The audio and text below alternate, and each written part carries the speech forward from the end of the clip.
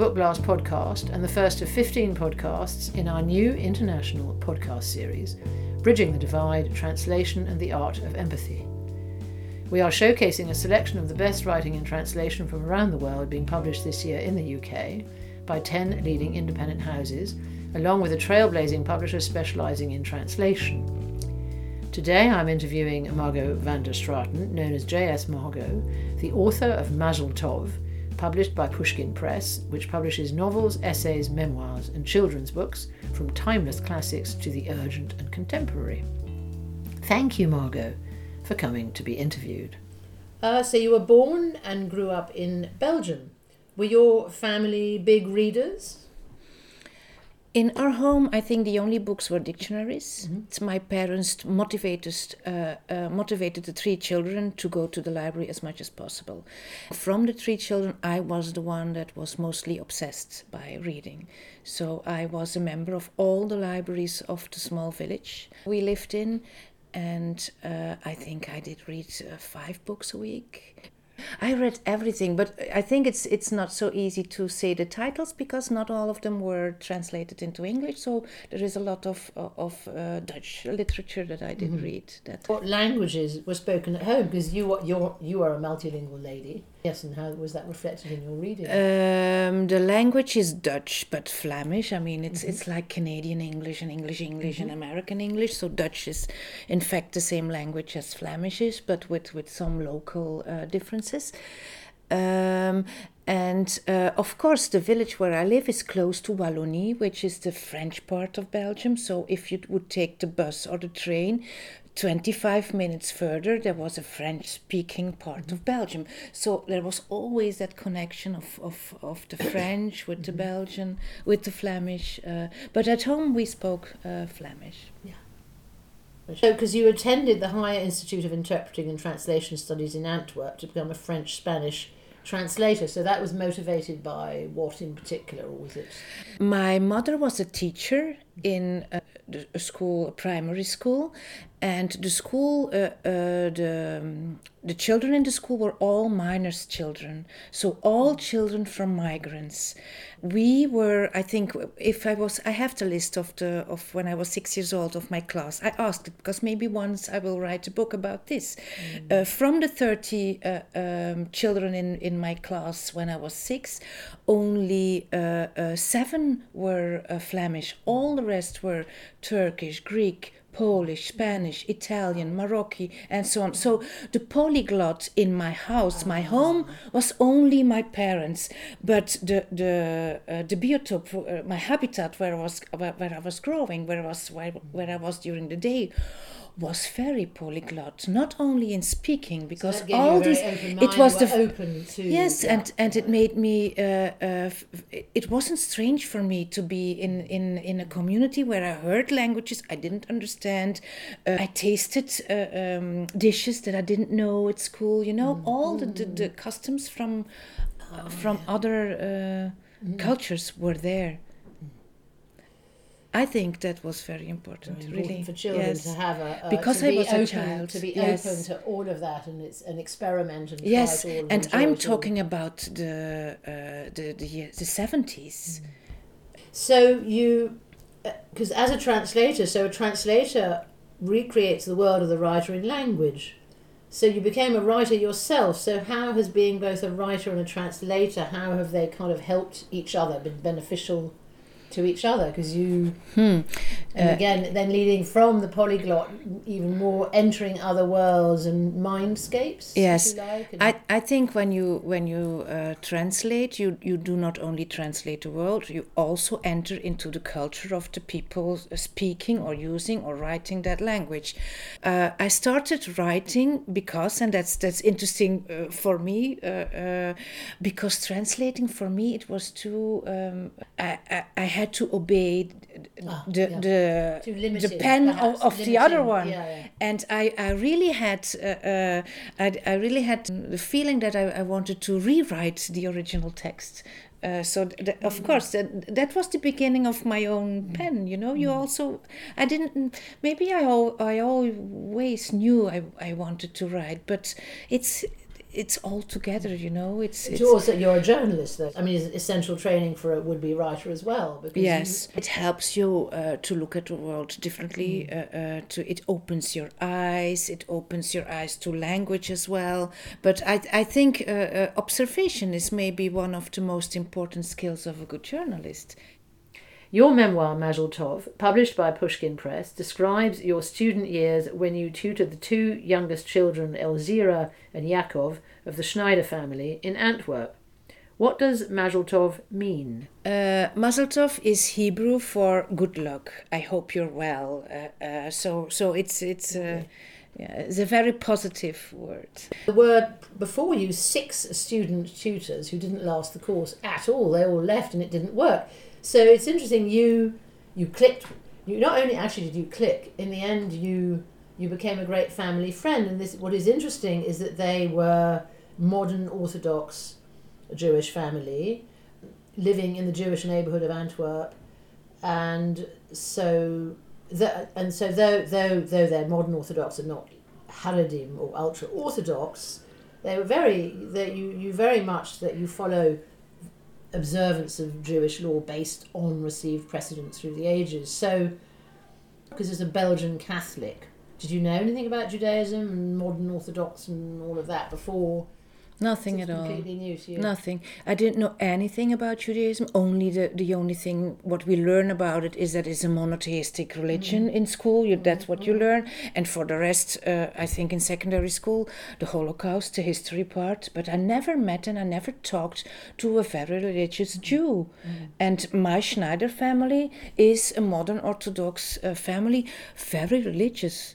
So what is, but that is just something, because Orthodox, I mean, that is a thing in your book. One gets a very real feel of many, many different levels and layers of what is Orthodox, what is Jewish, what are the key between being a modern Orthodox and not an ultra-Orthodox, but still very Orthodox? I mean, what are the key differences? It's hard to explain it very quickly, but of course there is a huge there is a huge difference.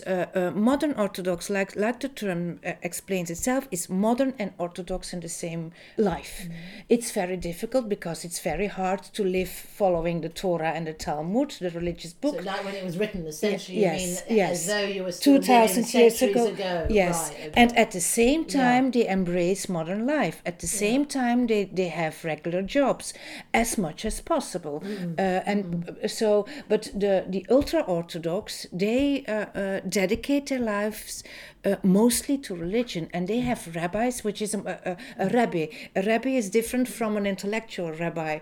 A rabbi is a more spiritual leader. So the ultra-Orthodox have a more spiritual way of filling in the Judaism.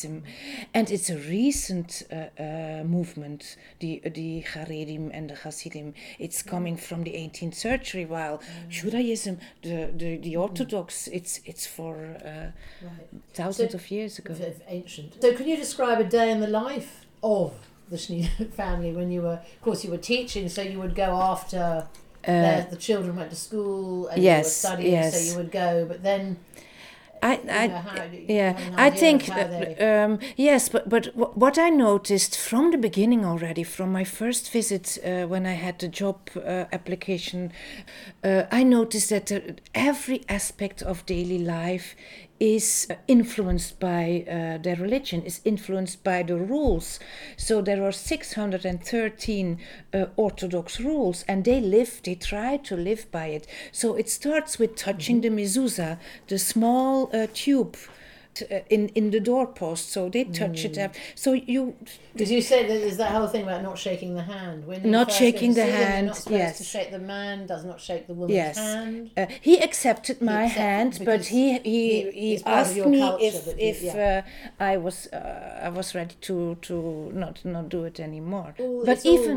Customs and traditions to do with clothes, kosher cuisine, schooling, segregation between the sexes. The importance of the matchmaker when arranging a marriage. One gets all of that through various anecdotes, and a portrait, sort of mosaic, is built up. So, for example, clothes, to what extent did they wear the mandatory dark coats and long skirts? And did men and women, did they go walking up and down the street together or not? With the modern Orthodox, yes. It's okay to walk on the street yes, together. and even when you're married, you can walk together, of course. But I remember the first day I was there that the two girls of the family, for example, they all had long sleeves. Their skirt was buttoned up till the neck. All these, I never ever saw the skin of the legs of Alzira. I was there from her 12-year-old till she was 18. I never ever saw the skin because she's always still wearing tights, woolen panties. But so it's all little by little. It's the observation again. I observed all the strange. For me, it were odd customs as well. The fact that on Friday evening you were not allowed to use the elevator, not allowed to ring the door, not allowed to start, not to start, nor to stop the electrical circuit, because everything has to stay. The world has to stay as the world is. That's the basic of Shabbat, and you concentrate on your family, on your. But for me, it's of course it's strange. Even taking a bag from a roll of paper bags. Tearing it apart. It's not allowed. Okay. You have to ask a goy, a non-Jew, to do it for you. So all these, little by little, I was introduced by it, but it took time. And you asked me why I stayed with them and the other ones didn't. I think because I needed the money. That's one of the economical reasons. But I was intrigued by it. Yeah. I mean, when it's difficult, I like it. Well, maybe I wonder how much again you had grown up in an atmosphere where you were used to. I think that must be that's. That's it. And you were true to yourself, but you were just yourself, because that comes out in the book. You, of course, you want blunders and make mistakes, and you were like, but you didn't try and cover up or you were just authentically yourself. Really. Yes, and sometimes very critical too, because, for example, the arranged marriage it's still for me at the end, something that is difficult to accept. But even when you see that it's okay and that it's a happy marriage and it's still. Well, she was allowed choice. I mean, that is interesting. Yes, of course. Arranged marriage, proposed marriage we have to use. Really. It's more that and the first person, it didn't work out, though she liked him. Yes. So it's interesting that there is a flexibility there, whereas one perhaps. But still, there is no room for romance. First, it's got to be arranged by the matchmaker. Yeah. But so through various incidents, we discover, so as I said, life. So that's the thing. It's really the inside a family. You really get an amazing inside view. And because Judaism is about organizing your daily life, it's a religious book without mentioning the books. In fact, I don't use psalms or whatever. There is no verse of the Torah in my book. No. But it's all about religion. It's strange. And because the children, Elzira suffered from dyspraxia and had a weak hand. So there's a wonderful description when she's learning. She's given a pink bicycle, and you help teach her. You go off out of sight into another neighbourhood, completely different neighbourhood, so that she can learn how to ride and fall off without because that is just not. You cannot be seen falling off a bicycle. Her learning. How to ride a bike. Yes, and it was. And you went off into. She'd never been out of her neighbourhood. I mean, it's extraordinary that she was. How old when she was learning? 12. She'd never been out of her neighbourhood. And she had tried to learn to ride the bike, but because of the dyspraxia, it wasn't possible. It's very hard. Also, it wasn't right to fall off, was it? To throw your legs in the air because you've fallen off. At the age of 12, yes, it's not something you do in the Jewish neighborhood. And it took me a while to convince her parents to let me do so. So I took her to a completely other neighborhood. We walked, and it was for the first time in her life that she walked without a Jewish person next to her to the other part of the city. And it's not far. I'm talking about maybe 1 kilometer or 1.5 kilometers. It's nothing. But it is a huge step. It was for her, and the cycling went well. She, of course, she fell, but got up, and she's a stubborn. She still is. At that time, a girl, now a woman, but she really wanted to, because she I think she knew that if she was able to to make this step, all the rest would get easier. And it was true. It gave her confidence. It took a time, but it gave her confidence, and it also gave the family, especially the father, maybe even more the mother, confidence in me, because I had managed to do something, to change something in the life of the girl that was very important for the whole family. Lovely. That was a very lovely moment. It is true. Yes, there is that. It You is describe true. the moment when he says that you're like her team, the sort of team yes. rooting for her. Yeah, Is that- It is lovely when you can, when these things happen, and they allowed me to happen this as well. So It they was could not see, only one way. Very sweet little dachshund called Monsieur appears Yes. on the scene. So let's hear about Monsieur, her little dachshund. It's not so common to have a dog Is in it allowed? a. It's clean. Is it allowed? It's- Because some religions don't like animals and some do. There are no proofs that it's not clean or whatever. So, but most of the Orthodox, modern Orthodox, you will find families, but ultra Orthodox never. But it has more to do with the practical side of kosher and non-kosher, with the food in the house and so on. But also this dachshund was an initiative from the father again, who saw that his daughter with the dyspraxia and with the self-confidence could have an extra help. So he opened this way again also for her. But it gave her and us the opportunity to walk in the city and to open up. Antwerp has been a focus of the diamond trade since the 15th century, and diamonds were Mr. Schneider's business.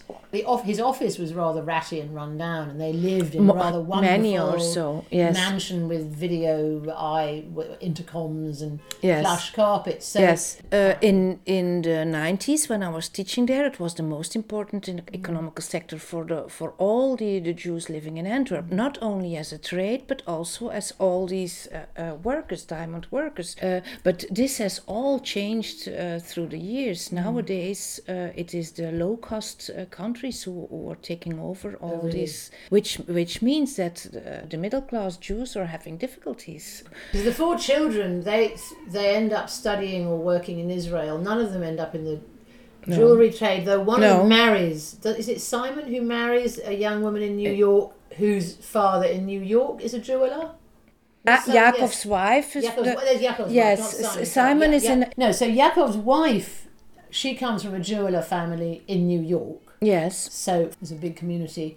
But it's interesting, none of the children go into the diamond jewellery trade like the father, which you might have expected it might have passed on. I mean, did it? It has wasn't a really family trade, so it's really fallen down. 65% of Antwerp's officially registered Jewish population was deported by rail to concentration extermination camps. Of those thousands, the vast majority never came back. After 1945, most of those Jewish children who survived the war hiding had lost a parent or been orphaned, and you say it is likely Mr. Schneider belonged to that group because his mother survived Auschwitz. Yes. So, but despite the horror and the trauma, they went back to their old homes. How can one comprehend that? You asked that question. How Yes, they because went back? for me it's very hard to comprehend this, because even But did he ever talk about silence was the most easiest way for them, and easy is not the right word, to deal with this.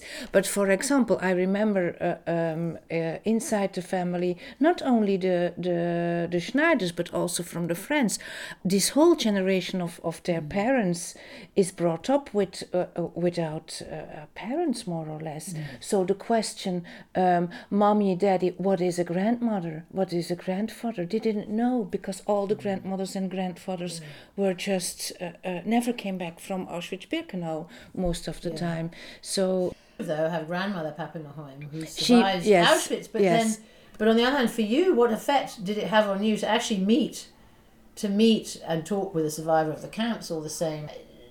One wouldn't bring it up per se, though there is an incident in the book when it comes up. How did it affect you and your ways of seeing the whole Holocaust, or what kind of effect did it have on you, really?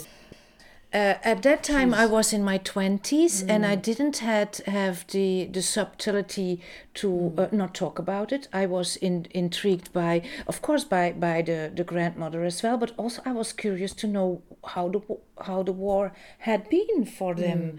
Because my grandfather was always talking about the World War II. And I thought, really, not reflecting enough, that, of course, when you see an older person that survived the war, you just try to talk about it, because it will be, it's good to talk to. So, and of course, she very quickly made it clear to me that she wasn't going to talk about it, and that it was... But you sensed she was tough. She had a steely resilience. If I see when I talk about her, I can see her.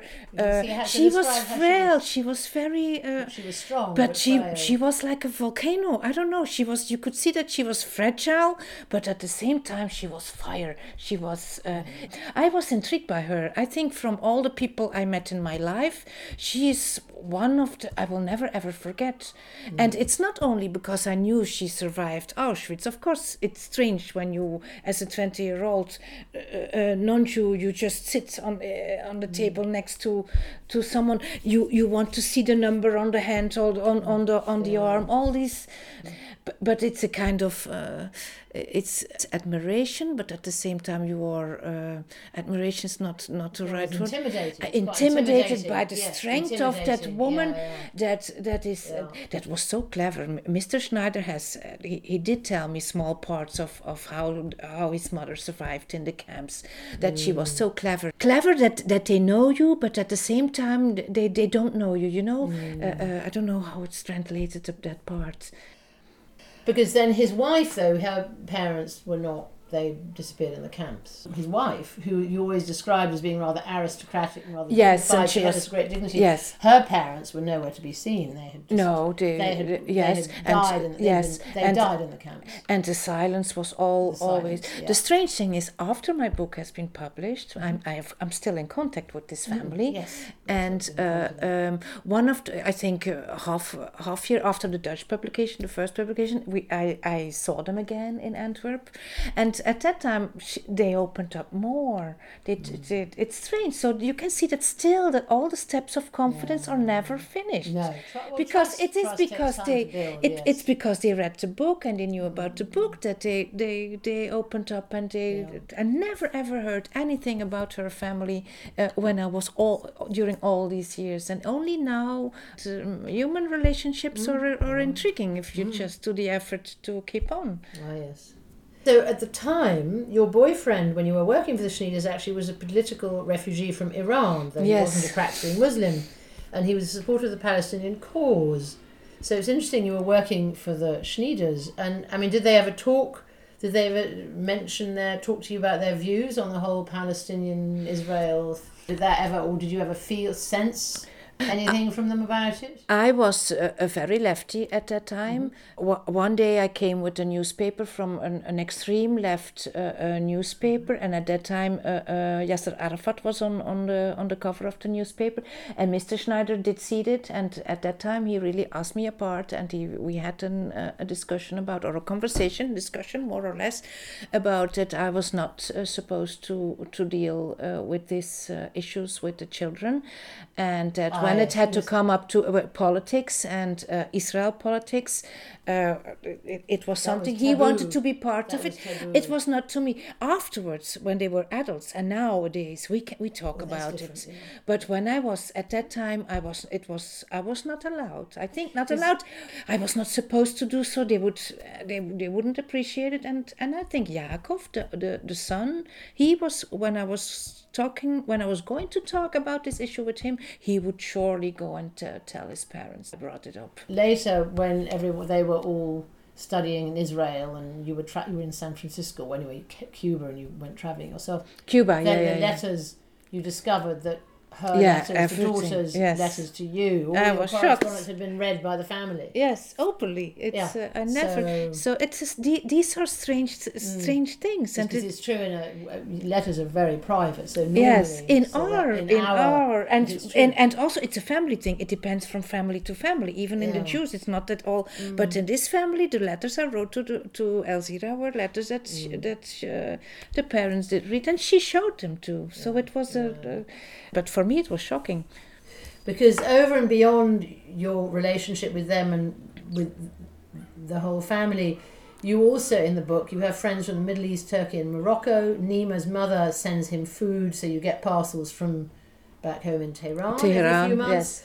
Then his sister, though, Marjane, made no friends, had a breakdown and had to be sent home to psychiatric hospital. Yes. And you write, first-generation immigrant children weren't expected to continue their education after school. The idea didn't even occur to anyone, least of all their parents. Life in exile is very tough. There's a feeling of loss there. There's a feeling it's hopeless. So all the different communities. So you get the feeling of all the different communities protect themselves from the threatening other by creating barriers.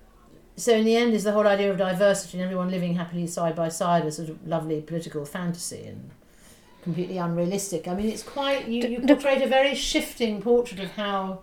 It's difficult, and they're isolated in their communities, yet they sort of communicate, and yet, they're educated, but nothing much is expected. So one feels that the sort of so-called quote-unquote immigrant communities are not really, they're kind of accepted, but I don't know, but what you say about the education and the third generation, that's more about the coal miners' children.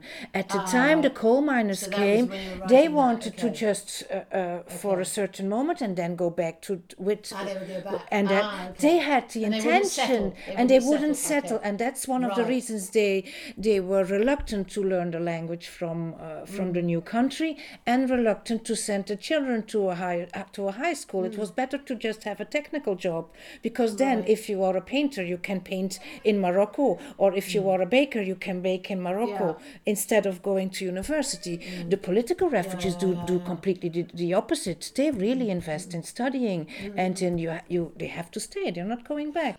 But I think it's true that about when we talk about multiculturalism, it's an interesting question. I don't have the answer, but when you see how minorities tried to stick on their own tradition, and I think it's very positive too, because you cannot lose your terroir, your roots. But we need bridges. So you can have, it's an archipelago, it's an archipel. I don't know in English the archipelago. So with small, but the bridge it's essential, and the bridge has to go both ways. So this book is a bridge, really. One could say this book is a bridge, and the art of translation is a bridge, because you are bridging worlds. I think storytelling is a bridge in general. Every library is a bridge, because what is it? It's about stories about people you don't know. It's about reading lives you don't know, feeling things, being confronted to things you don't know. That's all bridges. Because also in the 19th century, even within, say, Catholic communities or Protestant communities, there were a lot of traditions that have been lost now with modernity. So in a sense, these communities have hung on to them. Reading the book, one got a very strong feeling. There used to be far stronger traditions to do with how you greeted travellers or social connection. There were social manners and mores, and always in the churches, the women, or you always had your hair covered and things. And a lot of that's been lost. Whereas in a way, some of these more traditional communities, perhaps they're still they're showing us far more communities were like that. So they're not. Perhaps it sticks out more now, but it's not actually so unusual, really, if you think about it. No, that's true, and that's what you show that actually. And I realized that writing the book too. It's not something I knew before I was going to write the book. It's something you realize when you write the book. That of course I'm an atheist, and I'm a convinced atheist. I don't want a religious world anymore. But at the same time, you have to admit that we did lose many things that made society more connected, that made people more connected to each other, that made the interhuman relationship stronger. We are in a vacuum, and we have to because that's what's odd, because globalism and diversity and the shifting cultural landscape are kind of a threat to tradition. There's a very paradoxical thing. It's interesting that we see how Judaism is very varied and multifaceted, and that a homogeneous Jewish community per se does not exist. And we see that it's very cosmopolitan and adaptable, yet that it also has its own schools, synagogues and traditions. It sort of seems there's a sort of balance between being very traditional and local, yet also very outward-looking. How much is that being lost they keep it going, and wherever they are, it doesn't matter. You keep it going. Yes, and that's one of the strengths of this community. It's and it's a paradox, like you say, but the whole life is a paradox. We are born and we die. That's the paradox already. So but of course this is very strange. When I told you Elzira, when I walked with her through the neighborhood where she had never been before, outside the Jewish quarter, but at the same time, this girl, protected with her protected education, with a protected family, marries with someone from New York and has a very social life in New York 1 year after her marriage. So it is. But it gives a structure. It's good. It's a structure. It is. Belonging roots is because in a way to be too rootless and have no. That's why I decided no customs or tradition or anything and be completely assimilated. Yes. I mean that is a very interesting paradoxical. Yes, and that's why I finally decided to add Marianne, the sister of Nima. I didn't know in the beginning if I was going to add this her life too in the book, but of course it is a nice mirror because she was alone. She couldn't. She made no friends. No, it was the beginning of the political refugees from Iran. So there was not. Now you have Iranian communities tragic the way she's kind of. But if she had been a Jew, it would never ever have happened. Never ever, really, I'm sure. Yes. So that's because why you find her in the bathroom with pictures of Cindy it still makes me. I don't. She's all covered in lipstick and trying. Yes, to be like and she's still broken. Image, she so never came again. She never. She's in Iran. She's in Tehran now. Of course, she's well, but she's never the same again than she was before all these things happened. No, she's broken for her life. But she's doing much better than she did here in Brussels. But that was one really. I in the beginning, and even my publisher thought it was not necessary to add this in the book. But you show how difficult. For me, you show how tough it is. Needed, exile is tough. Yes, because you do actually in the book some very nasty racist incidents feature. For example, the Milena, the girlfriend of a fellow student working in an expensive boutique, expresses racist opinions about all the rich Jewesses who shop there. And then there's the anecdote about Mayor Krabeck, who calls out some Orthodox Jews crossing the square that it was a shame the Germans hadn't put more of their kind in the gas ovens. Because you write about how at some point in the book when the extreme right get into power. Yes, I mean, how is that panning out? I think anti-Semitism isn't less than it was at that time, but it has maybe a different face because it changes. It's in the book also. It's an always changing virus, and it's a bit like the coronavirus. And but really, it's there. It's coming from the radical Islam, from the political Islam. I mean, but it's also coming from the very right, extreme right. Well, it's all politics at the extremes and politics of fear, isn't it? Yes, and of course, and when you don't know fear, and it's you have whole libraries written about where anti-Semitism is coming from. We don't know where it's coming from. Where is racism coming from? Yes, but it has always to do with minorities versus majorities. And when the life of the majority is in an economical crisis, there is always a black sheep.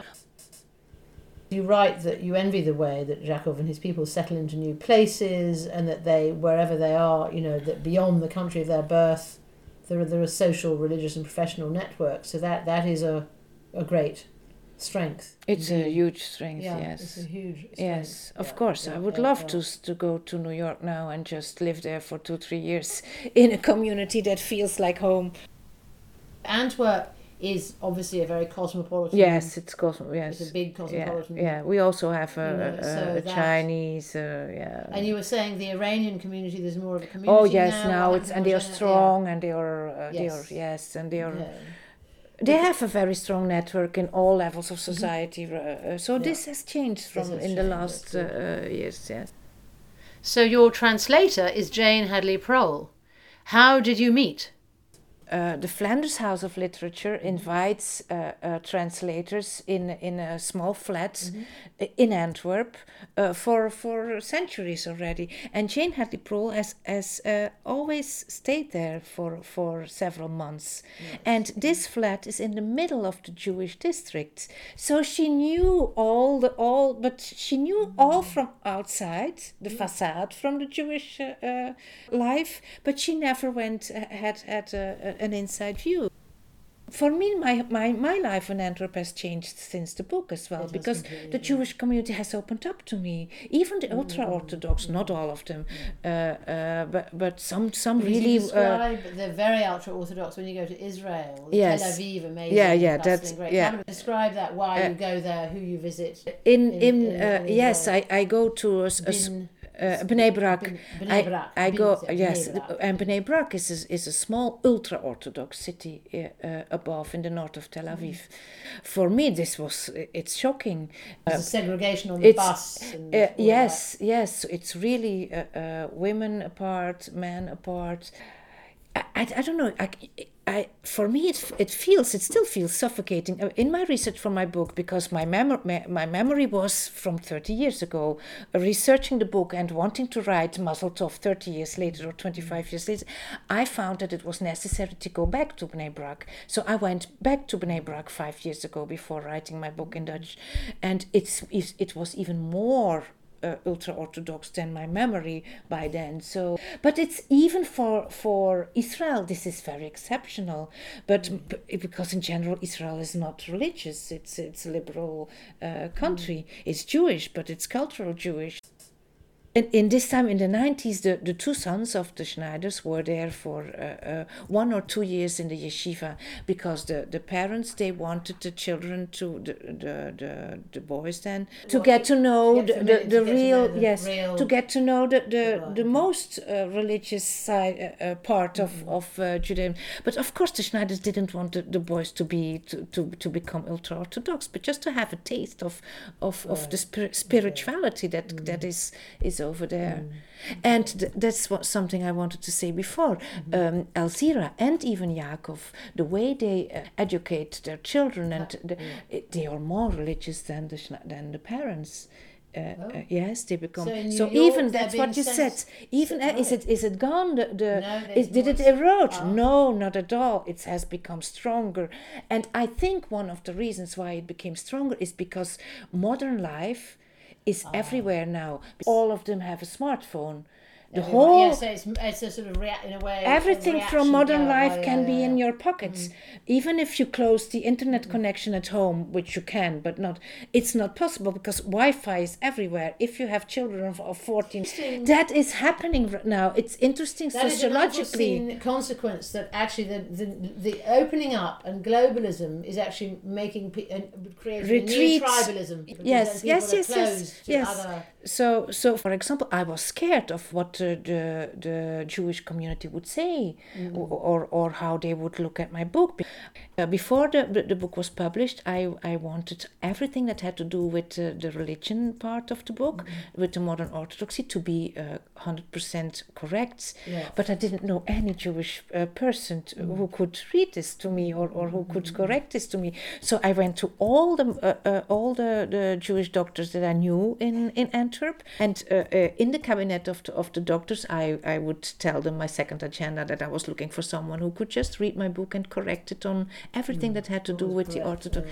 And one of these doctors has helped me very consciously, and he said, and then I felt comfortable myself. He said, there is not one drop of anti-Semitism in your book. You are very critical sometimes. You are, but the love for the family and for the other human being is so big that and that's okay. It's a strange balance, and it's an unconscious balance. For example, in Poland, it is a huge success, which is very strange, because that's the country where all the concentration camps and when the family Schneider, the parents heard that the book was published in Poland, in the country where they lost many family members, they were very moved by it. So that's amazing. There's almost a healing element to it. It almost is opening up. And yes, and the healing moment, I think... And read and discover, because ignorance is all we know. Ignorance breeds. Ignorance is important in the breeding of racism. If you're unaware and ignorant. And also I think you have to know that it's never going to be everything is fine. It's not pink outside. Yes, sure is. I mean, exactly. it's part of it. Struggle is part of life. Yes. Imperfection is part of life. Exactly. And of course sometimes it's a clash. It's a big clash. But even then you just get up again and you learn from your mistakes. You learn from what happened. It's not always a mistake. You learn from the clash as well. Now, humour. There's quite a bit of humour in the book. Some dark humour, mistakes, but also just funny incidents. Aaron Schneider, he loves telling jokes. So I was wondering, could you read? This is a wonderfully indicative or exemplary joke of his kind of humour. Aaron is telling this joke to me. Yeah. Do you know the joke about Moshi, who's dying and who calls his business partner Abi to his side? Mr. Schneider asked, and he began to tell the story about Moshi, who doesn't want to die before asking Abi forgiveness for certain wrongdoings. Do you remember when our first business went bust? That was my fault, Abi, and I am sorry. I embezzled money and falsified the accounts. I forgive you, Moshi, Abi reassures him. Moshi, and that night when that car got totaled, that was me, Abi. I wasn't wearing my glasses and I had too much to drink. Let's forget that, says Abi. That time that 100,000 francs went missing from the safe, it was me who took the money. I had to pay off my son's gambling debts. Ah, said Abi, don't worry about it, Moshi. I forgive you everything. Because, I'm the one who put that arsenic in your coffee.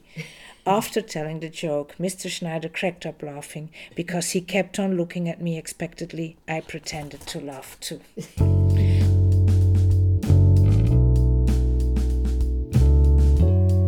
Mazel Tov by J.S. Margot, published by Pushkin Press, is available from online outlets such as Waterstones, Foyles, Daunt Books, Hive and Amazon.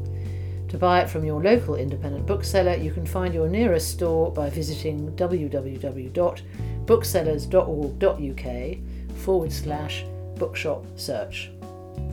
This podcast is brought to you by Book Blast. For more bookishness between episodes, visit online journal The Book Blast Diary or find us on Twitter @BookBlast.